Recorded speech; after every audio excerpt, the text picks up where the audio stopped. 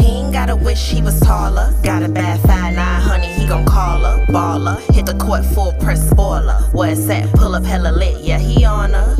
He ain't gotta wish he was taller. Got a bad 5'9", honey, he gon' call her. Baller, hit the court full press spoiler. Where it's at, pull up hella lit, yeah, he on her. He pulled up on me shorter than me, he was fine though. Said he liked my brain style and how my aura glow. T. Excuse me. What you want? Man, they had Cisco on the hood of a car. Like he was with his back on it, with the car dropped slow motion. Like what you doing, Cisco? Boy. But he been a while. We knew he was a wild boy back in Thong Song days. Like, I mean, come on.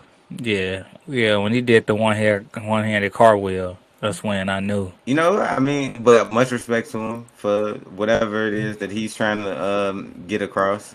Might not be the way that I go about things, but you know, I ain't mad at him. Damn, you off social media? Kinda. You ain't even. Never mind. It's a well. See, and that the honey's got him jammed up. It ain't even that. Like, I mean, I feel like we talked about something, but I don't want to kind of put personal stuff out there. So it's like, man, come on, man. See, that's why podcasts don't stay, because somebody always want. No, I'm just messing with you. Yeah, because it is kind of personal. I'm just messing with you. And then, like, I fuck around and say it, and then be like, oh no, you probably shouldn't have said that. So. Yeah. I mean, I could have cut it out, but don't depend on me to do that, because I would forget that. I mean, like, damn, Joe, I forgot. Thank you. But what these bitches from a nigga? Man, you can't start nowhere else. Like, I've written articles about this man. I've talked about him on the podcast. Like, he was one of my favorite rappers growing up. Like, I remember I used to just like Google him before Googling was on your phone. You was using Yahoo search, Ask Jeeves. I found out that his name was Earl Simmons. Like, why does that matter? Because when I was a kid, like, you want to know the first name, the last name. I was trying to figure out how many kids he had. It was really too much. It was way too much. But I mean, that's how you become a real fan, and that's how you win the argument. Like, you ain't no real DMX fan. What's his real name? How many kids he got? What's his birthday? What his birthmark at? And I don't know none of that now because, like, I'm grown. But back in the day, I promise you, I mean, besides like weird stuff like his birthmark, I would have known all that stuff, like his birthday. Like, I mean, because you wasn't a real fan unless you was up on it. Exactly. Like, you couldn't tell me you was a DMX fan if you didn't know his name outside of DMX. Like, all right, man, I don't even know why we talking. Yeah, we can get a vibe. DMX was, man, he was huge. I just was thinking about it earlier. When I had moved back from Mississippi to Chicago, like, some of his music was some of the most prominent music out. Like, I mean, just thinking like Rough Riders Anthem, you know, when they was coming out with the Rough Riders Volume 1, all of that stuff was like huge. My senior in high school, you know, even What They Bitches Want, you know, all that stuff. You remember? You know, I remember when I used to go to the Y and. What was that song? Well, gonna make me lose my mind. Up in here. I hated that song, but I didn't like a lot of his. I remember. I didn't like a lot of his singles, but I mean the real introspective, like when he made Slippin', that's kind of like the type of music that I was into at the time. So I really kind of enjoyed that. But I mean, I remember even before he came out with his own album, he was on the 4321 with LL Cool J and Cannabis and. Who else was on there? Was it? It was like either Method Man or Redman, one of them. I can't remember. But it was a big song, and that came out before he even had an actual album out. Right. So I mean, that was he was a big artist, and I think that he was one of the most influential. Because I mean, even if you think about what Murder Inc., what it started as, it was DMX, Ja Rule, and Jay-Z. Yep. I remember they had the cover. What was it? The cover of The Source. They did. Like, that's one of the hardest covers ever. I need to go find that. Iconic. That's iconic. You could probably make some money off of that right now. If you had the original, hell yeah, you could. Yeah, but, like, make some money. Sell that joint as an NFT, whatever that is. Yeah, I have to learn. I have to Excuse learn me. about that. I haven't figured. Yeah, I ain't looked into that yet, but I'm gonna tap in. But yeah, so I mean, I guess while we here, do you have a favorite DMX album? I know you used to like the the real tough rap music too. So Yeah. Damn, man. I feel like it's hard. I mean, but for me, it's only It's between really two. hard, man. It's only between two. I liked What? And Dark and Hell is Hot. and Flesh of My Flesh, It's Blood of My Dark and Blood. Hell is Yeah, Hot. yeah, and Flesh of My Flesh, Blood of My Blood. Yeah, man. I think I'm gonna go with Yeah, I think I'm gonna go with Dark and Hell is Hot, man. I think that's the one that I wanna go with, man. Cause I mean, again, like that was one of the ones that I remember, cause I mean, it had the Rough Riders anthem on it. I love X is Coming. That was my joint right there. Um, Stop Being Greedy. I like that. What else was on that? Because truthfully, when I say which one is my favorite, it's going. I Yeah, liked probably every song on both albums. Like the prayers yeah, was serious. Like I love the prayers. I love the like the yeah, songs that he had that went along with the prayers. I loved that's back when hmm he was doing the whole Damien thing. Remember with the yeah, yeah, so I love all of them, and I've listened to every like both of those first two. Is Dark and Hell is Hot and Flesh of My Flesh, Blood of My yeah, Blood. Too many times to count, man. but it's like I'm just kind of picking my favorites of my favorite. You know what I mean? Yeah, yeah, man. It's just unfortunate, man. That man spent his whole life chasing that high from somebody that his mentor messed him up, man. I And watched that's what that was all. that interview. That's crazy. Yeah, like nigga, that's And he nuts, was man. and you know what's crazy? And I don't know. And I had every intention on making this a long part of this podcast because like DMX was something serious for me. Like I feel like when Yeah, for our parents, like when like the great stars of their generation died, like that's who X right. was for me. Like I'm kind of torn up Yeah, over it. It's uh, I yeah, don't know if you because I remember when I heard and then the reason why because I would say Flesh of My Flesh, Blood of My Blood is probably my favorite X album. But I think it's because when I heard Slippin' meant something to me. yeah, Like when I would even when yeah, we was talking about that interview when he was like talking about how he was arrested from the age of 7 to 14. Like that was in his yeah, music. Like that was in Slippin'. He talked about like that he got out yeah. when he was No, 14. Like back on the scene at 14, had a dream to get more cream than I ever. Like so, it's like, and I was telling somebody. Well, somebody was telling me that people was kind of judging him for like kind of like his drug use and all this other kind of stuff. I'm like, it's hard to judge somebody who's so real. Like yeah, he gave it yeah. all to But I you. mean, it wasn't his fault. Like I mean, addiction is a real thing, and you can't blame anybody for being addicted to something or having an addiction. That's something that they really can't control. And the way that it happened to him, like man, you gotta have empathy for him just off the strength that he told you how it happened to him. Like it wasn't by choice. And again, it made him feel a certain way, and he was forever trying to feel that same way again.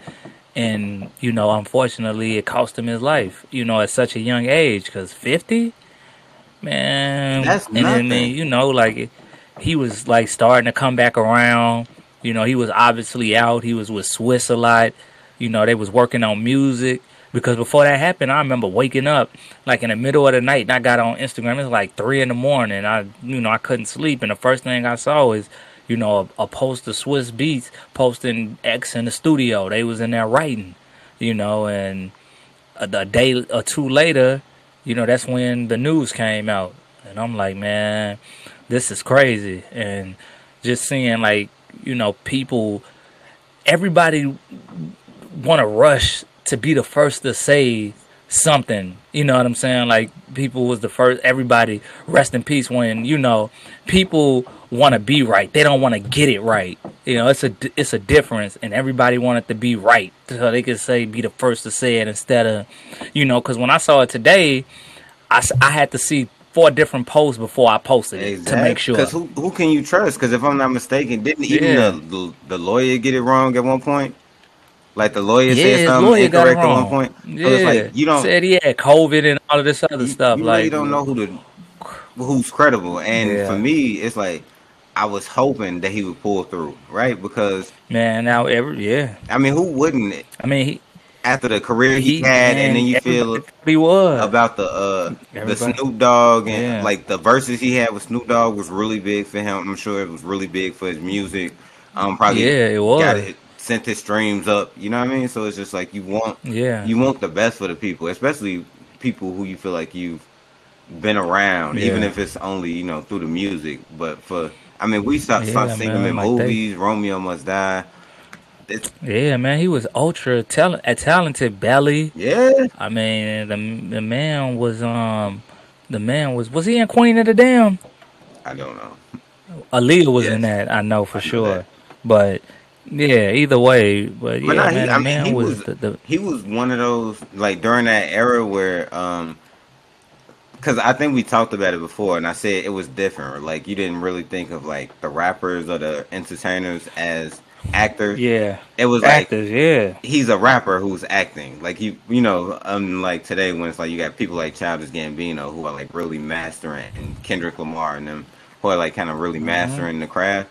But like he was just one of those, like he was just a superstar, and so when you're a superstar, that's what you do. You get in movies, you know. yeah. Like he was on another level, man. Rest Yeah, in peace to that man. rest in peace to DMX. Rest in peace, man. Get at me, dog. So I had a question. So what do you have a favorite Bad Boys movie? Like would you put one above the other? You mean the Will Smith Yeah, and yeah. um one was a Oh, but classic, two. I man. mean, because two was pretty good though.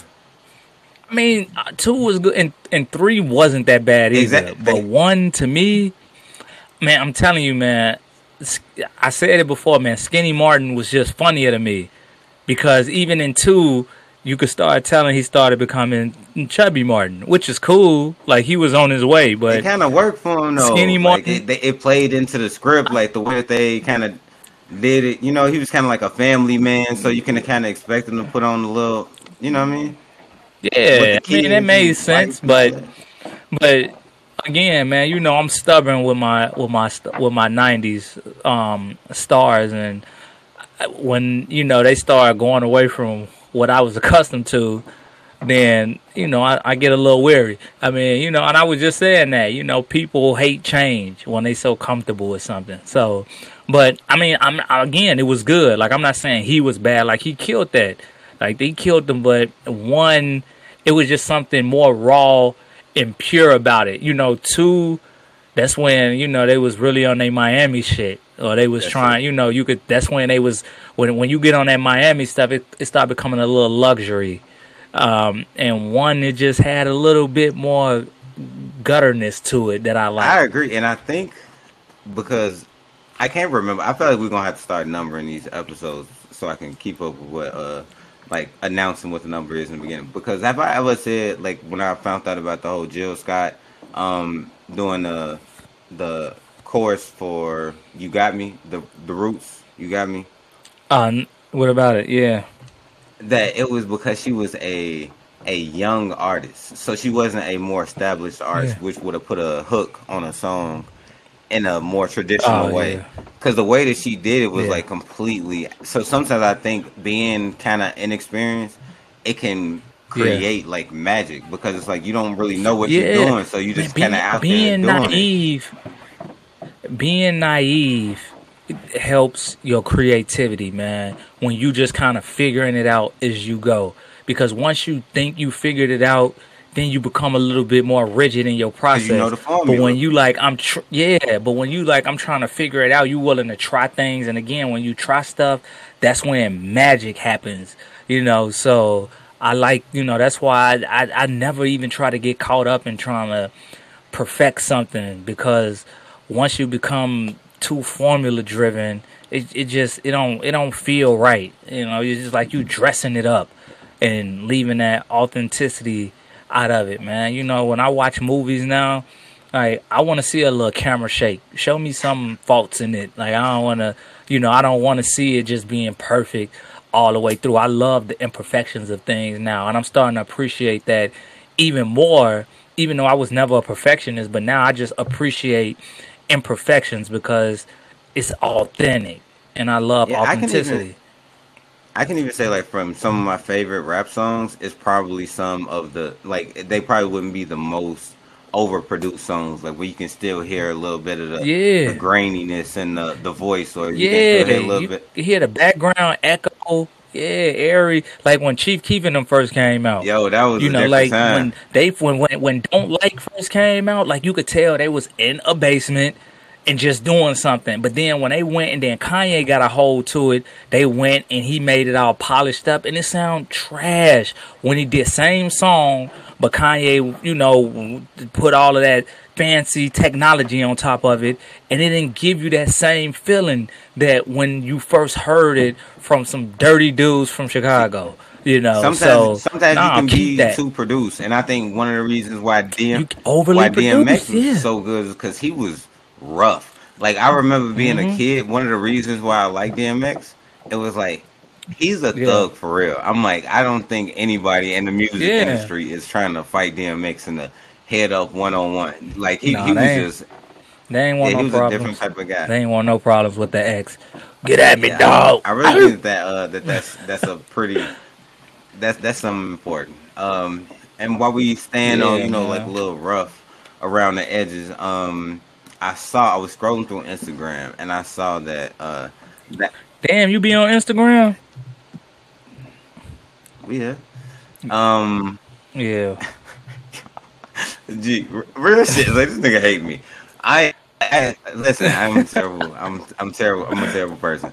But the anniversary of Chris Childs teeing off on Kobe Bryant. Tell me how important that was. Man, that shit was so funny. Hit him with the two-piece. Because I remember, my brother is the biggest Kobe fan ever. And when it happened, niggas, like, we got to school, niggas was on him. And my brother was so offended that niggas was talking about Kobe getting punched up. Rest in peace, man. Man, why you bringing this up, man? We just talked about X. Now we back on Kobe, man. All right, well, why you doing me like that, man? Listen, I was big as Kobe. Like, I remember when Kobe was sitting on the bench for Eddie Jones. I probably said this before too, but like I was like, why is Eddie Jones in the game? Not even that Eddie Jones was trash. I was just a fan of Kobe. Like, have Kobe starting. You know what I mean? So but this is also part of, like, are we not going to talk about the time that AI crossed over Mike? Like, if God forbid something happened. Yeah. Like, and this ain't even like a bad thing. This is like when Spreewell, which is another thing. Is like I'm trying to think of. So, what was the? So you had Spreewell choking his coach out, right? Remember that? Yeah, boy. I'm just saying. Left them little scratches on his neck. You had the. I could see PJ Carlissimo. He deserved that. I like Spreewell back in the. How can you not like Spreewell? Like, he had his own rims. Spreewell was like cold. They named a whole style of rims after him. Nigga, that's what I'm saying. Like, niggas, I'm rolling up to the club. Car got them Spreewells on it. Like, come on, man. Like, when I was rapping back in the day, when I was in college, it was J Kidd and the Hypnotics. We were supposed to be like Dipset. It was J Kidd, I was J Kidd, and guys was the Hypnotics because we loved Hypnotic in college. Oh, the drink? Shoot, we had bought. Yeah, nigga. I named the crew. No, because it was the Hypnotics, but you know how the Diplomats the Diplomats called themselves Dipset. Mm-hmm. So we was the Hypnotics, but we called them the Hypnos. But y'all sound like a 70s R&B group though. The Hypnotics. It was like, well, fuck, I was, oldest in the Temptations. Like, I'm oldest and these are the Temptations. Exactly. That's funny. Too funny, man. Yeah, man. But now that was because you know what else was big, and I think this was the 2000s. I have to double check the brawl at the what was the name of between the Pacers and the Pistons? Yeah, Detroit. The brawl at the Auburn Hills or something like that. Because they was in Detroit when it happened, and it was Auburn Hill. The Malice at the Palace. Yeah, I think that was it. Cause I know it had. Oh, I got it in the notes. Malice at the Palace. Yeah. So yeah, what do you remember that?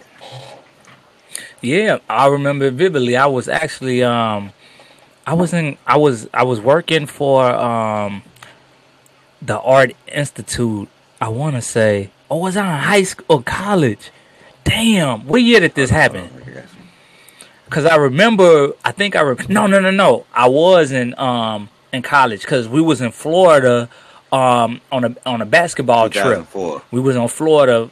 Yeah, we was in Florida for a basketball trip, and I was in a hotel room, and this girl named Marquita Williams, she sent me a text and was like, "Did you see what happened on," maybe it was Tex or AIM or one of them joints, but she was like, "Did you see what happened at the Pistons fight?" Yep, because I was in a hotel room. Yep, because the reason why I thought I was working for the Boys and Girls Club, not the Boys and Girls Club, but the Upper Bound, and one of them, because I thought I was on one of them college tours, but I know I was in a hotel. So yep, excuse me, that's exactly what happened. I remember this because it was because you watch basketball, you see, but when in our era of watching basketball, like when we were kids, yeah, that was probably at least for me, it was after the kind of Bill Walton, like the real, like the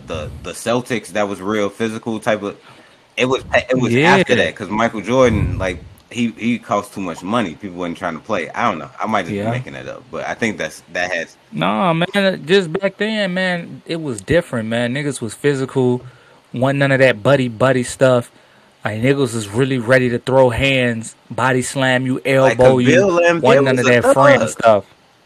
Like Bill Lamb from the like him, Rick Mahorn, yes, exactly. John Sally, Dennis Rodman, all of them. Like, they was like at any given moment. Like, they used to be tearing Jordan. I respected it because I hated Dennis Rodman until he got traded to the Bulls, or until he came to the Bulls. I was then he was my man. Yeah. I was rocking with him. But no, so I don't know. So I think the Malice at the Palace would have to be kind of the most memorable fight in NBA. Tell me if I'm wrong if you put something else up there. Nah, that's the top. Because I remember the Sprewell choke. Because I remember that was unheard of, especially because it was a coach. It wasn't like two players or players amongst each other. Yeah, they got his ass right out of that. Crazy, never came back neither. Yeah, damn man, turned down all that money. Say I got a family to feed, like $26 million or something. I feel like there's just like nigga. I feel like it's a bunch of he regret that. Yes, because it wasn't even like he was just known for being a wild player. Like, he was a really good player too. At the same time, like, he could have made that could have been lucrative for him for a long time. Hell yeah! But I hate talking about a bunch of negative stuff. But like, have you ever watched the Noriega podcast? I used to listen to it a lot, but I hadn't really listened to it much lately. I mean, I be seeing clips online. Like, I've been seeing a lot of the Cameron clips floating around that I will pay attention to, man. I don't, like, when I look at stuff, man, I don't be wanting to see 2 hours behind it. Like, nigga, if it say 20 minutes or less, I'm in. But anything more than that, it's going to be hard for me to want to get into it. Nah, I feel you, and I'm with it. And the Cameron clips was the reason why I brought that up. Cameron probably has some of the most legendary interviews from like a rapper period. Like, are you familiar with his interview catalog? Yeah, man. I mean, that's because he be keeping it real, man. Like, man, I like people that get on platforms and just keep it real. Just tell the real story. Like, I don't need none of that glossing around it. Like, either tell the whole thing or don't say nothing at all. Cameron, tell it like it is. Like that Larry Fishburne story, nigga, your name is Larry. Like, man, that shit was funny, man. You know how he told the whole Jay-Z and Dame story. Like, it didn't seem slanted. You know, it was like this is what it was. It didn't seem like, oh, I'm just gonna take Dame's side because that's my guy. He was like, man, this is what it was, and you know, that's the type of stuff I could respect, man. I don't like people playing both sides. Pick a side or don't pick one at all. Like, but don't play the middle. And I like Cameron, man, and he entertaining when he tell his stories. Like he tell really great stories. Have you ever seen his Bill O'Reilly interview? Yeah, the You Mad? Yo, You Mad? I remember You when that Mad. came out. Maybe I was just immature at the time, but I loved it. I was like, yes, because that is exactly Yeah. what I would have told that man too. Even the other, remember the interviews when he was talking about that if it was a rapist or a pedophile that stayed next door to him, that he would move. Like he wouldn't call the police on him, he would just move. No, I don't remember that. Bro, I'm telling you, like he has like some of the most classic moments on like in interviews. Like it's just, I think it's just his personality, who he is. Hilarious, Yeah, and then he got like this distinct voice that makes it even more funny. And you just think like if you know him and you know his antics, it makes him just that much funnier. Yeah, I don't think that people. I think that normal people or normal celebrities, they always have to keep like a somewhat of a decor about them or a way of acting because you know that you're always in the public eye. You know, people are always looking after you. But I don't know if he has that. I don't know if he has that. Okay. Yeah. So, good time. And some other stuff. Onyx. Did you like Onyx? Because I got a question. Back the Fuck Up came out. I mean, they was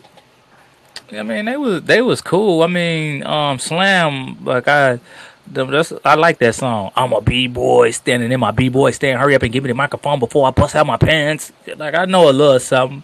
Nah, they was cool. I mean, I ain't listen to their music like that, but nah, I mean, not really. All right, so tell me this, because I had a theory, because I was thinking about these specific groups that, because you know sometimes you have like party like groups that make party anthems, and then you have other like hardcore like rap groups. You know what I mean? That kind of make like the thug music. I feel like there were a few groups that kind of fit into both.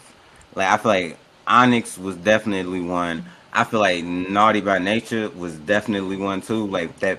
Like they resemble. Yeah, they made. I mean, OPP, Hey Ho, Hip Hop. Like they made music that you come on, that you can get jiggy. But to. It was still like. And then there was the NWAs. Right, but I think the NWA kind of made a different type of music. Like it was strictly like. Yeah. I mean, I guess you could play it at a. That mean they was street. Right. Man, they was.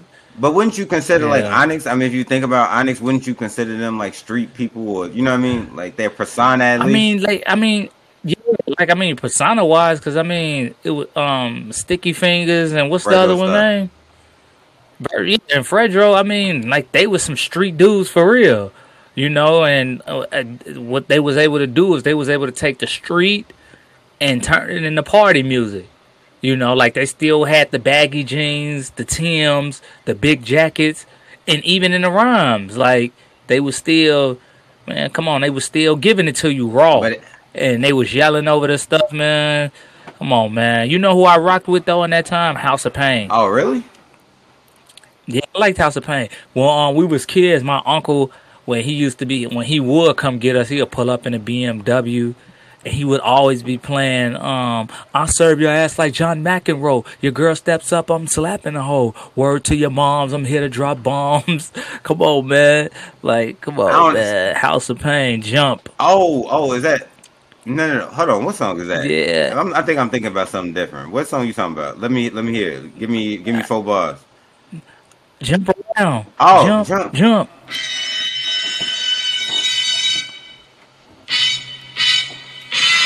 I remember that. Oh, yeah. I'm with you. Come on, man. You gotta think of them. You gotta think about like Cypress Hill. Like, come on, man. Cypress Hill, because Cypress Hill, they had a few songs that I really was into, but it was kind of weird because I don't know if I was like crossing racial boundary. Like I felt like because you was the one who was into the Insane in the Membrane. I know, but it's like Insane in a I never membrane. went out and bought an Insane, got album no though. I never brain. went out and bought an album, but I mean, I ain't about no album too, but niggas used to be in the crib watching the box. See, I'm gonna always bring it back full circle. This is why the box was so instrumental in niggas' childhoods, because we was able to hear different music without a choice. When you don't have a choice, really, when that's all you could do, it forces you to be able to. How ironic is that, right? Like, it's like you don't have a choice to do nothing. So what it does is it make you expand your mind into whatever environment you in. And what happened is we in the crib, we can't go nowhere. We can only watch the box, and it got all of this different type of music. Like how I go from knowing songs from Britney Spears to Enrique Iglesias to Cypress Hill to House of Pain to the Backstreet Boys to NSYNC to Jordan Knight. Like I know all of these groups, LFO, whoever, but that's because niggas had to watch the box, and I had to know that stuff. And the stuff was, and it was good music. See, that's the thing. Like, it wasn't like we was just sitting there and it's like, man, this shit. When you watch the box, it forced you to listen to a diverse range of music, but it was good music. Some of it was good. It was good. Some of it was music. Good. Like I told you, man, I got caught up into listening to Hanson. Like, do you know how that scarred me as an adult? Like, why was I ever listening to Bop? Like, the only reason is because it was. I bought the album, bro. Like, the only reason why is because it was on the box. Like, it I mean, but it's other stuff that I do appreciate. Like Avril Lavigne, that ironic song. Can't nobody tell me nothing. That song was hard. You know the skater boy. I was a skater boy. And me a lap. I'm a skater boy. That was Avril Lavigne. I'm talking about ironic. I know ironic. I don't know no skater boys. Nah, you know ironic though. Nigga. Everybody knew ironic. Skater boy, Avril Lavigne, dog. I'm telling you.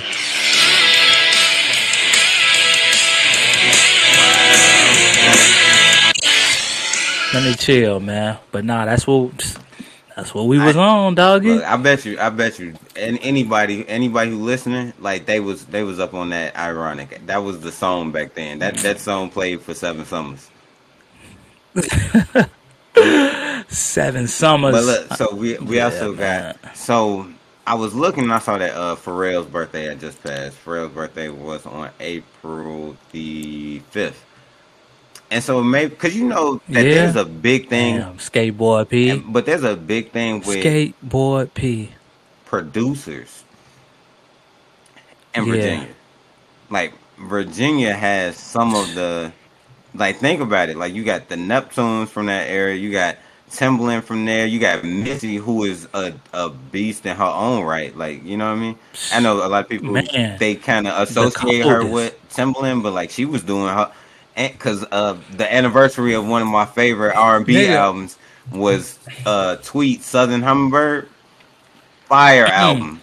No, I was listening to an interview on Instagram the other day. Well, it was just like maybe 45 seconds, but Timbaland was saying how it was Missy that pushed him to be great. Like he was like, yeah, man, I would complete a beat and I would send it to Missy, and Missy would be like, nah, go harder.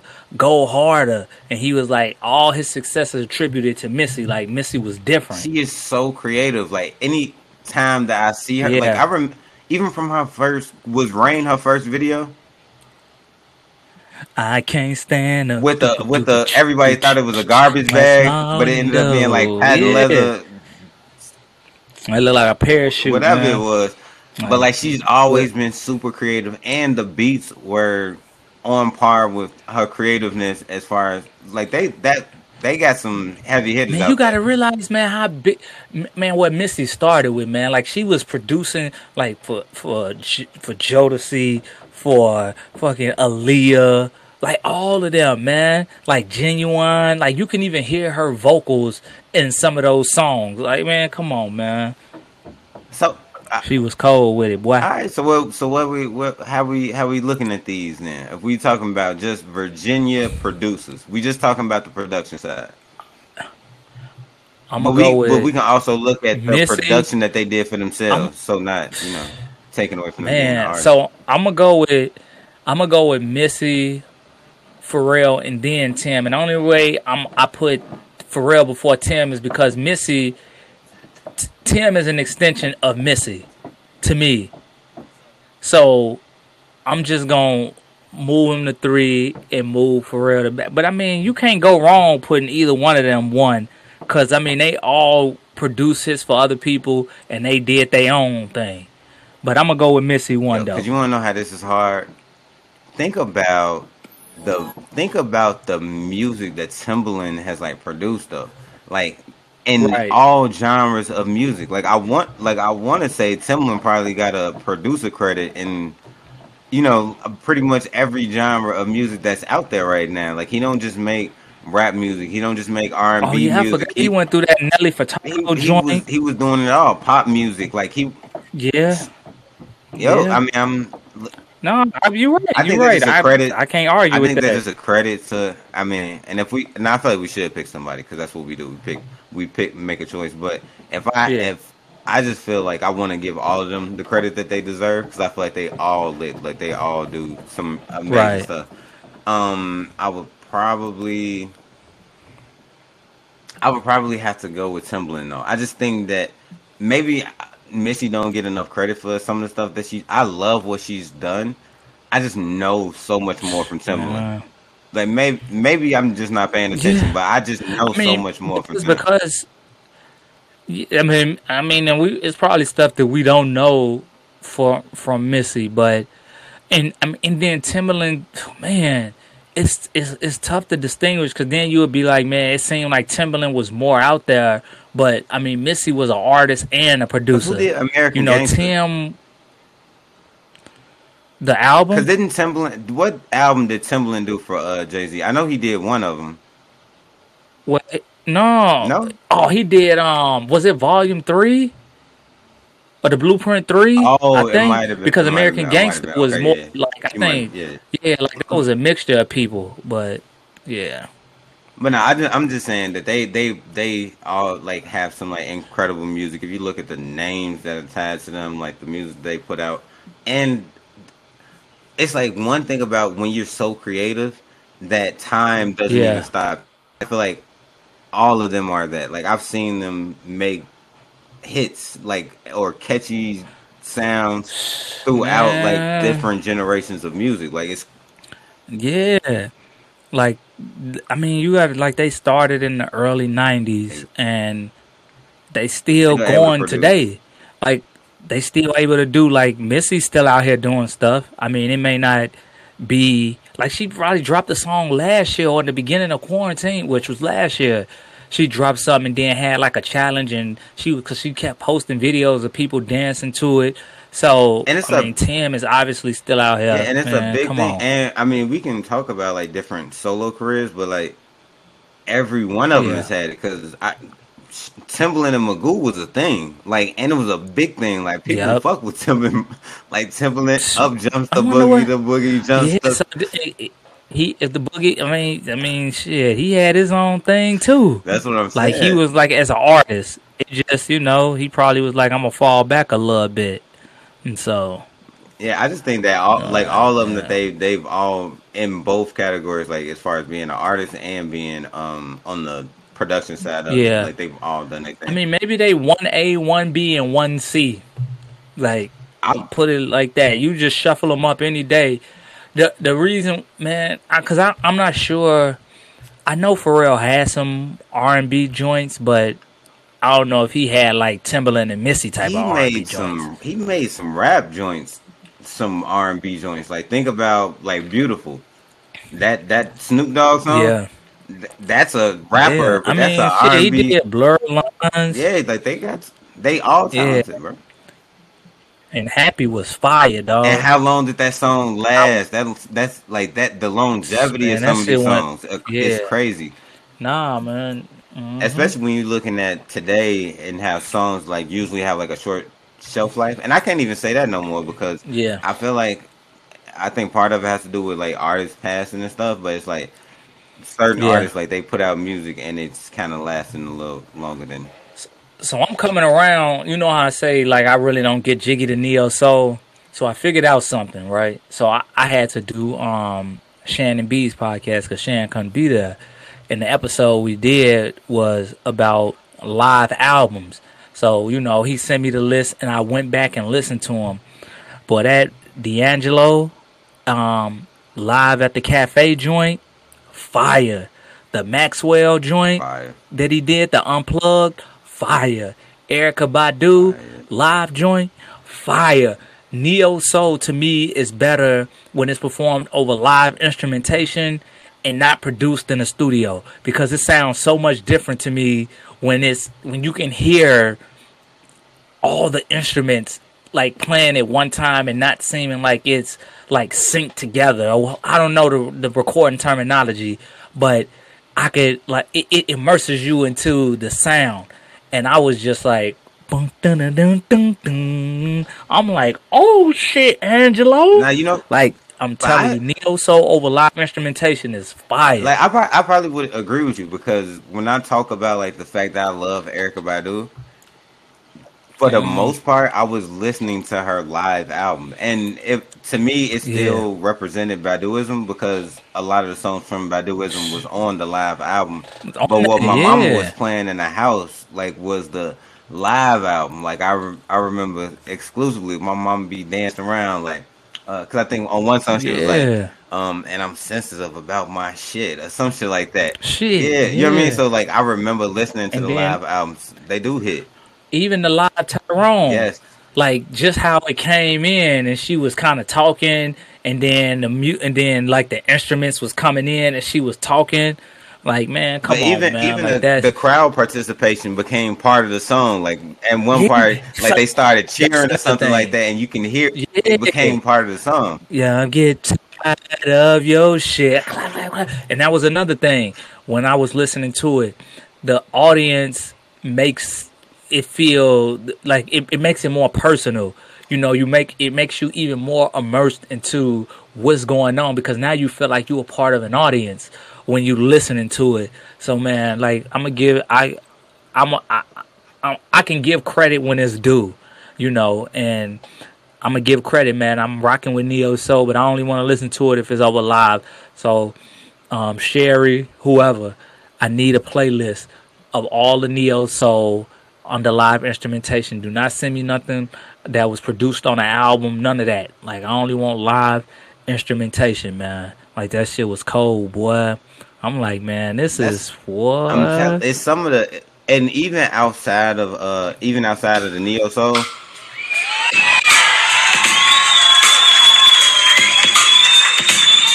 Ooh, you hear that?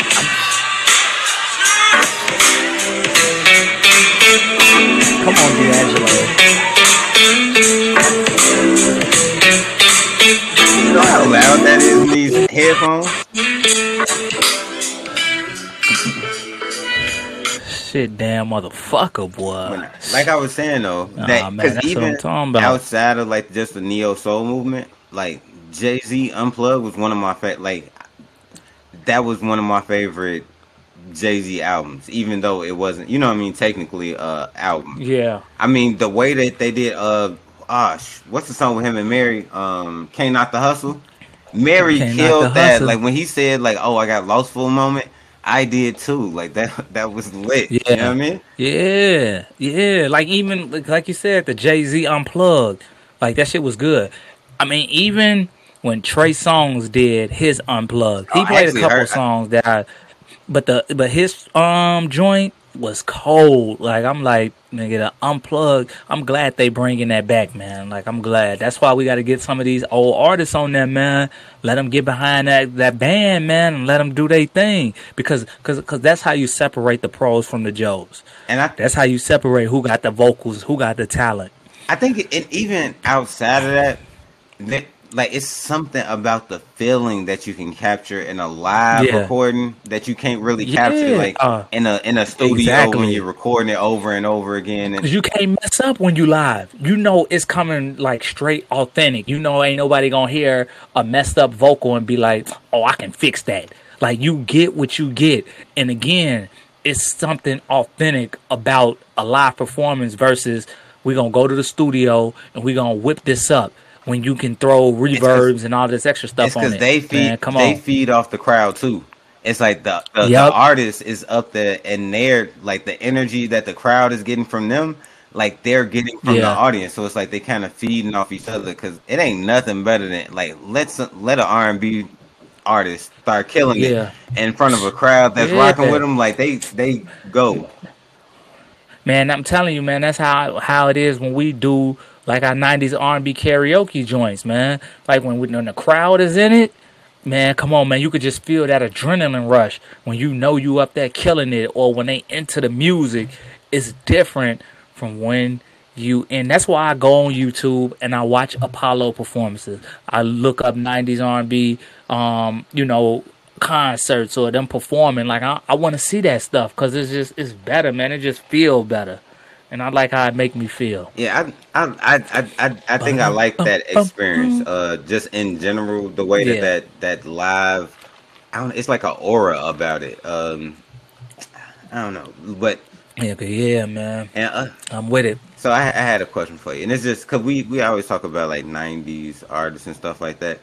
One thing that occurs a lot, unless it's like a one-hit wonder, is when is a good time to retire? I think that this is important because it's a lot of albums that come out from like some of our favorite artists, but they're not our favorite albums. Especially if we talking about like 90s R&B, it's like usually they hit a peak. It's like and we both kind of acknowledged it. Like I think 112 might be an exception because I don't know if they continue to just keep pushing out music. But it's like you get to it. I mean, they had an album come out like 2-3 years ago. As far as was it a 112 album? I'm telling you. Oh, yeah, okay, I'm telling you, all 4 members. Yeah, no, I'm telling you, like they had an album come out. Yeah. Okay, well, I'm trying to see what the album was, but yeah, nah, but keep going with what you were saying. But no, even like maybe I misspoke about them, but for most artists, it's like they have their turn, like they have their run, and then it sucks to say, but it's like they continue to try to push out after they've had their run, and you can tell that there's a drop off, like you. So here's my argument for that, because I agree with you. But that 112 album was called Q Mike Slim Duran. It came out in 2017. And when they were on Shannon B's, the 90s R&B University podcast, Slim had said he regret doing that, for whatever reason, I don't know. But anyway, so here's my argument, and this is the hill that I'm dying on. The reason why we saying that, if we just specifically just talking about 90s, is because what happens is when they get into the I'm trying to evolve bag, they don't evolve correctly. Like they never really evolve to better. They evolve into the sound and not necessarily evolving off what they've already done. And man, I hate being critical. But I never want to be the person that get on the platform and then feel like I gotta bite my tongue. Like that's why. I was like, we create our own platforms and we try to own our own stuff because then we don't have to get censored. I love Donnell Jones, but as he got started moving on, his music didn't sound the same. And we talked about that. I'm sorry. Go ahead. Yeah, no. But we just talked about that album that came out, and I mean, yeah. Because they want to, I don't want to sound like I used to sound. Okay, cool. So, it's like, if your music isn't getting any better, per se, then go back to your roots. Like, if I was him, and this is just me, because I'm self-aware, like, I ain't stubborn like that. I'd be like, you know what? I got to go back to my roots. I'm about to, imagine if he came out right now and said, look, man, I just came out with this album, but I want to give y'all that old Donnell Jones. Like I want to give y'all that where I want to be Donnell Jones. People gonna be hyped. I don't know if we're gonna believe him, but we're gonna give him the benefit of the doubt. That's the thing right there. I don't even know if he would, because I feel like every time an artist tries to like reinvent themselves, it's like I'm gonna try to take you back to this place where I was the best at. Like it don't matter if what they putting out is the same quality. I I don't know. I don't know because I think And everybody's like, I don't know I'm if the you can better relive version it, of that. but I don't know if you can relive it. We was just talking about how sometimes that inexperience makes for what it like. I Yeah. don't think you right where I want to be after you've been, financially stable and been whatever famous Yeah. for so many years. You write that from a different place. You know what I mean? Yeah, man. You right, but I think about it, but that's what having writers are for. Like okay, let's say for instance, the whole "Where I Want to Be," he wrote that, right? Fire. 90% he wrote that. Cool. You was writing that from your experience. Okay, you might not be going through that, but it's somebody out there that's been through that that can write stuff like that. Unless he just like I just want to write my own music, but you can co-write with other people. Like it's a way to be able to bring that sound back, and it ain't never necessarily the lyrics. Like we even like a lot of that because all right, so damn, I don't want to say this without giving. I'm not gonna say that. So I just been reading a lot about that album, and a lot of it was the instrumentation, the beats, and all of that stuff was super simple. And he was saying it in interviews, it's just chord progressions, or he would take them out, and it'll just be guitar, piano, simple. You know what I'm saying? So it's not like he was. I'm not sure if he's. I haven't really listened to his music after that. But I'm not sure if he's like progressed with that part of it, but there's a way to where you could find people to be able to who writes to be able to do that. Because even with Carl Thomas with emotional, he didn't write all of that. He had other people write that. Think about this though. And I mean, this is just a train of thought that I'm having right now. Tell me if I'm tripping. I think that for You tripping, dog? No. I think that for some artists, that the music that they make is because, or the reason that they're successful is because they're really melodic, right? I think that like Yeah. Brandy has a beautiful voice. I think that everybody recognizes that Yeah. Brandy has a beautiful voice. I think that there are other artists, and I'm not gonna name none because I don't want to be. Yeah, I'll name some if I feel like it, but it's the emotion that their music kind of instills in you. So you don't have to be Yeah. the best vocalist to like sing from the heart and for like people to feel it Yeah. and gravitate towards you. A- And so And that's how I feel about Mary J. Blige. no, I I don't love think Mary she's J. the That's greatest who I would singer, think. That's who I was thinking but about. she can sing. She can sing, but it was the emotion behind some of them songs It's that because you can relate to. you assumed because I don't know what her real life situations were, right? But like Yeah, I assumed that she had been through it was so every good. lyric of every Yes, song she we sang believed it. because it was We coming from the believed heart. those It lyrics. was We believed that stuff. I mean, the same thing with we could take it back with Chief Keef. Like we know yes, we believed everything he said in those songs, and it was something pure and authentic about it. And I think people lose again. They lose that authenticity of why they came into doing what they doing. Because I really don't think it's that hard to be like, man, I'm gonna take it back. I'm gonna do ballads. Like these niggas, like they doing ballads over MP3 beats. That's the thing. Like that shit don't sound I good okay, but unless you day 26. but the ballads is they only gonna work if it's coming from somewhere, and I think that this Yeah. more kind of goes towards solo acts, just because I feel like you could feel the emotion and Oh, okay. the in the Yeah. stadium with solo acts No, more I so got you you. can with like a Yeah. group. But like, what if you not in that place no more? Like rap artists have gone through it for years. It's like you go through that was the solo or what is it? Debut. Sophomore slump or something like that. Song for a Jinx. Yeah, yeah, exactly. Where you Yeah. don't do as well on the second album, and it's because like you were broke on the first album, you were coming up on the first album, like you probably in a Yeah. different place, so like your music is going to sound like you're in a different place. But if the Yeah. emotion behind it, like if the street music that we like, if they stopped being Yeah. street people, we probably wouldn't like their music no more. True. I mean, the best example is somebody that was able to go from, sounding one way over the course of their career and it sound good was Kanye. I mean, you think about him from album to album to album, they all sound different, and maybe up until his last three, you know, we could have a conversation about that.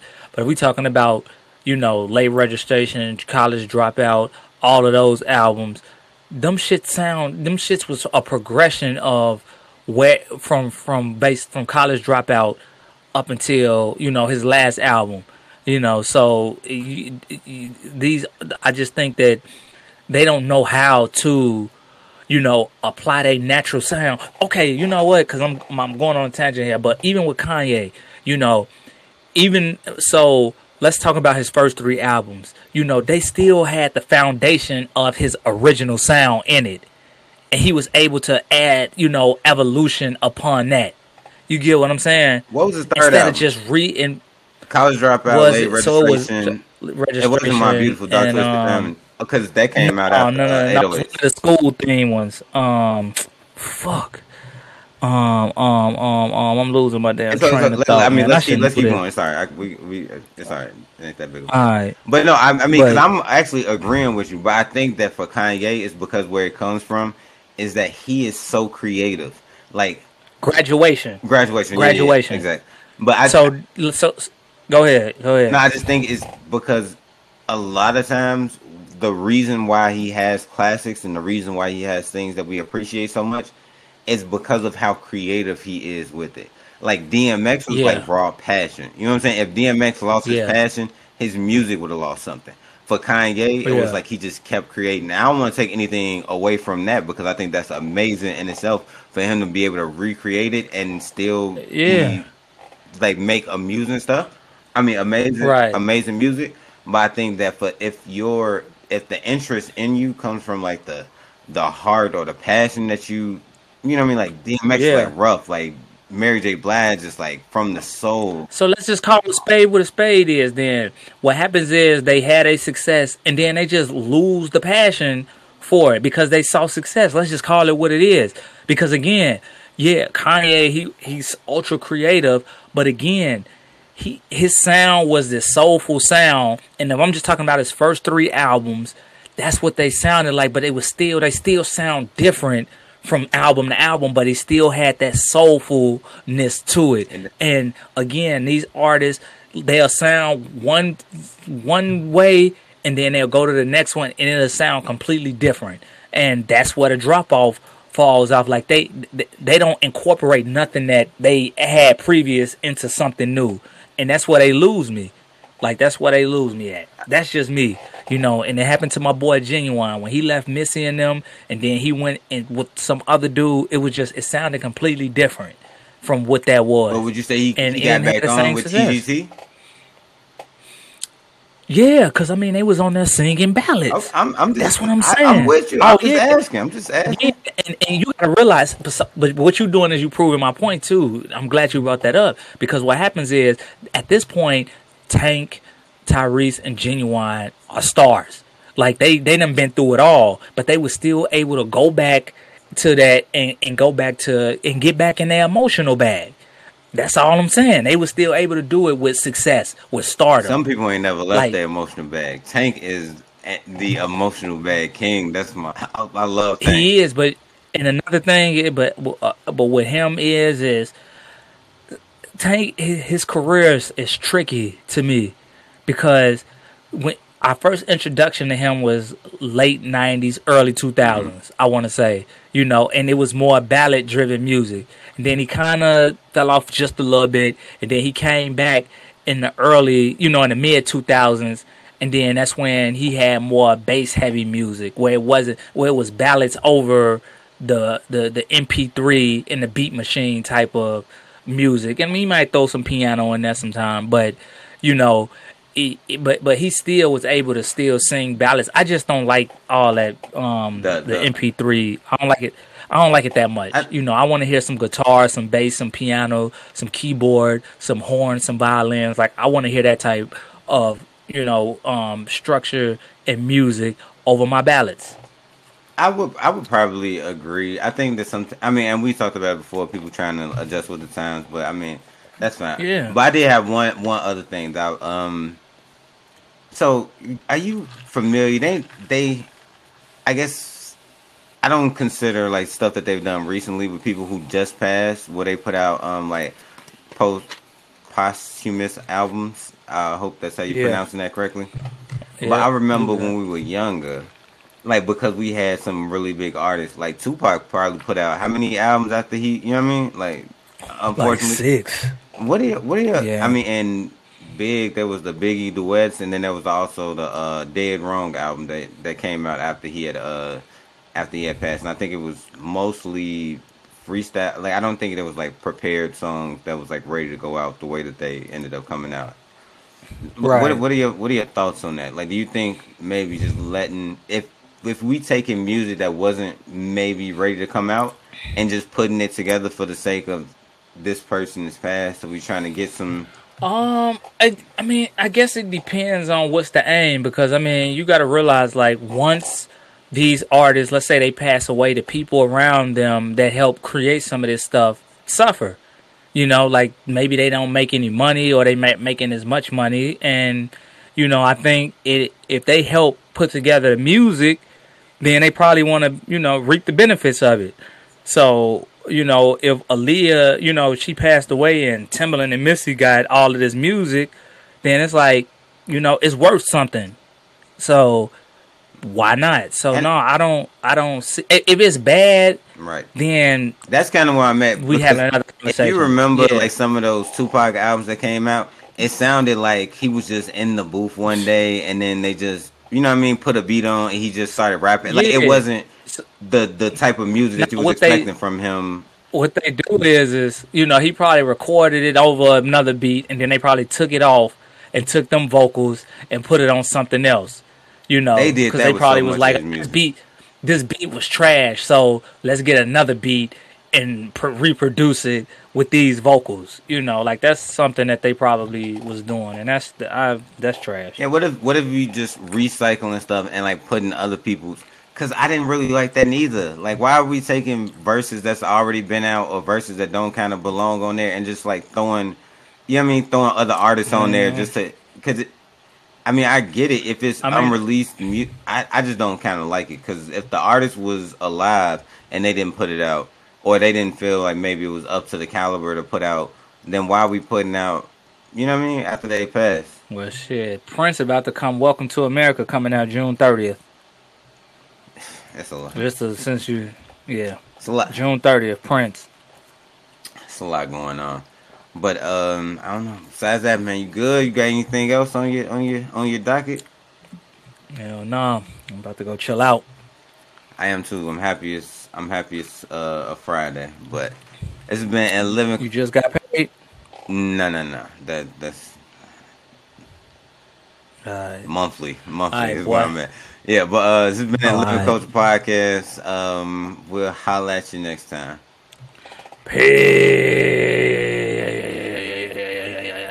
peace.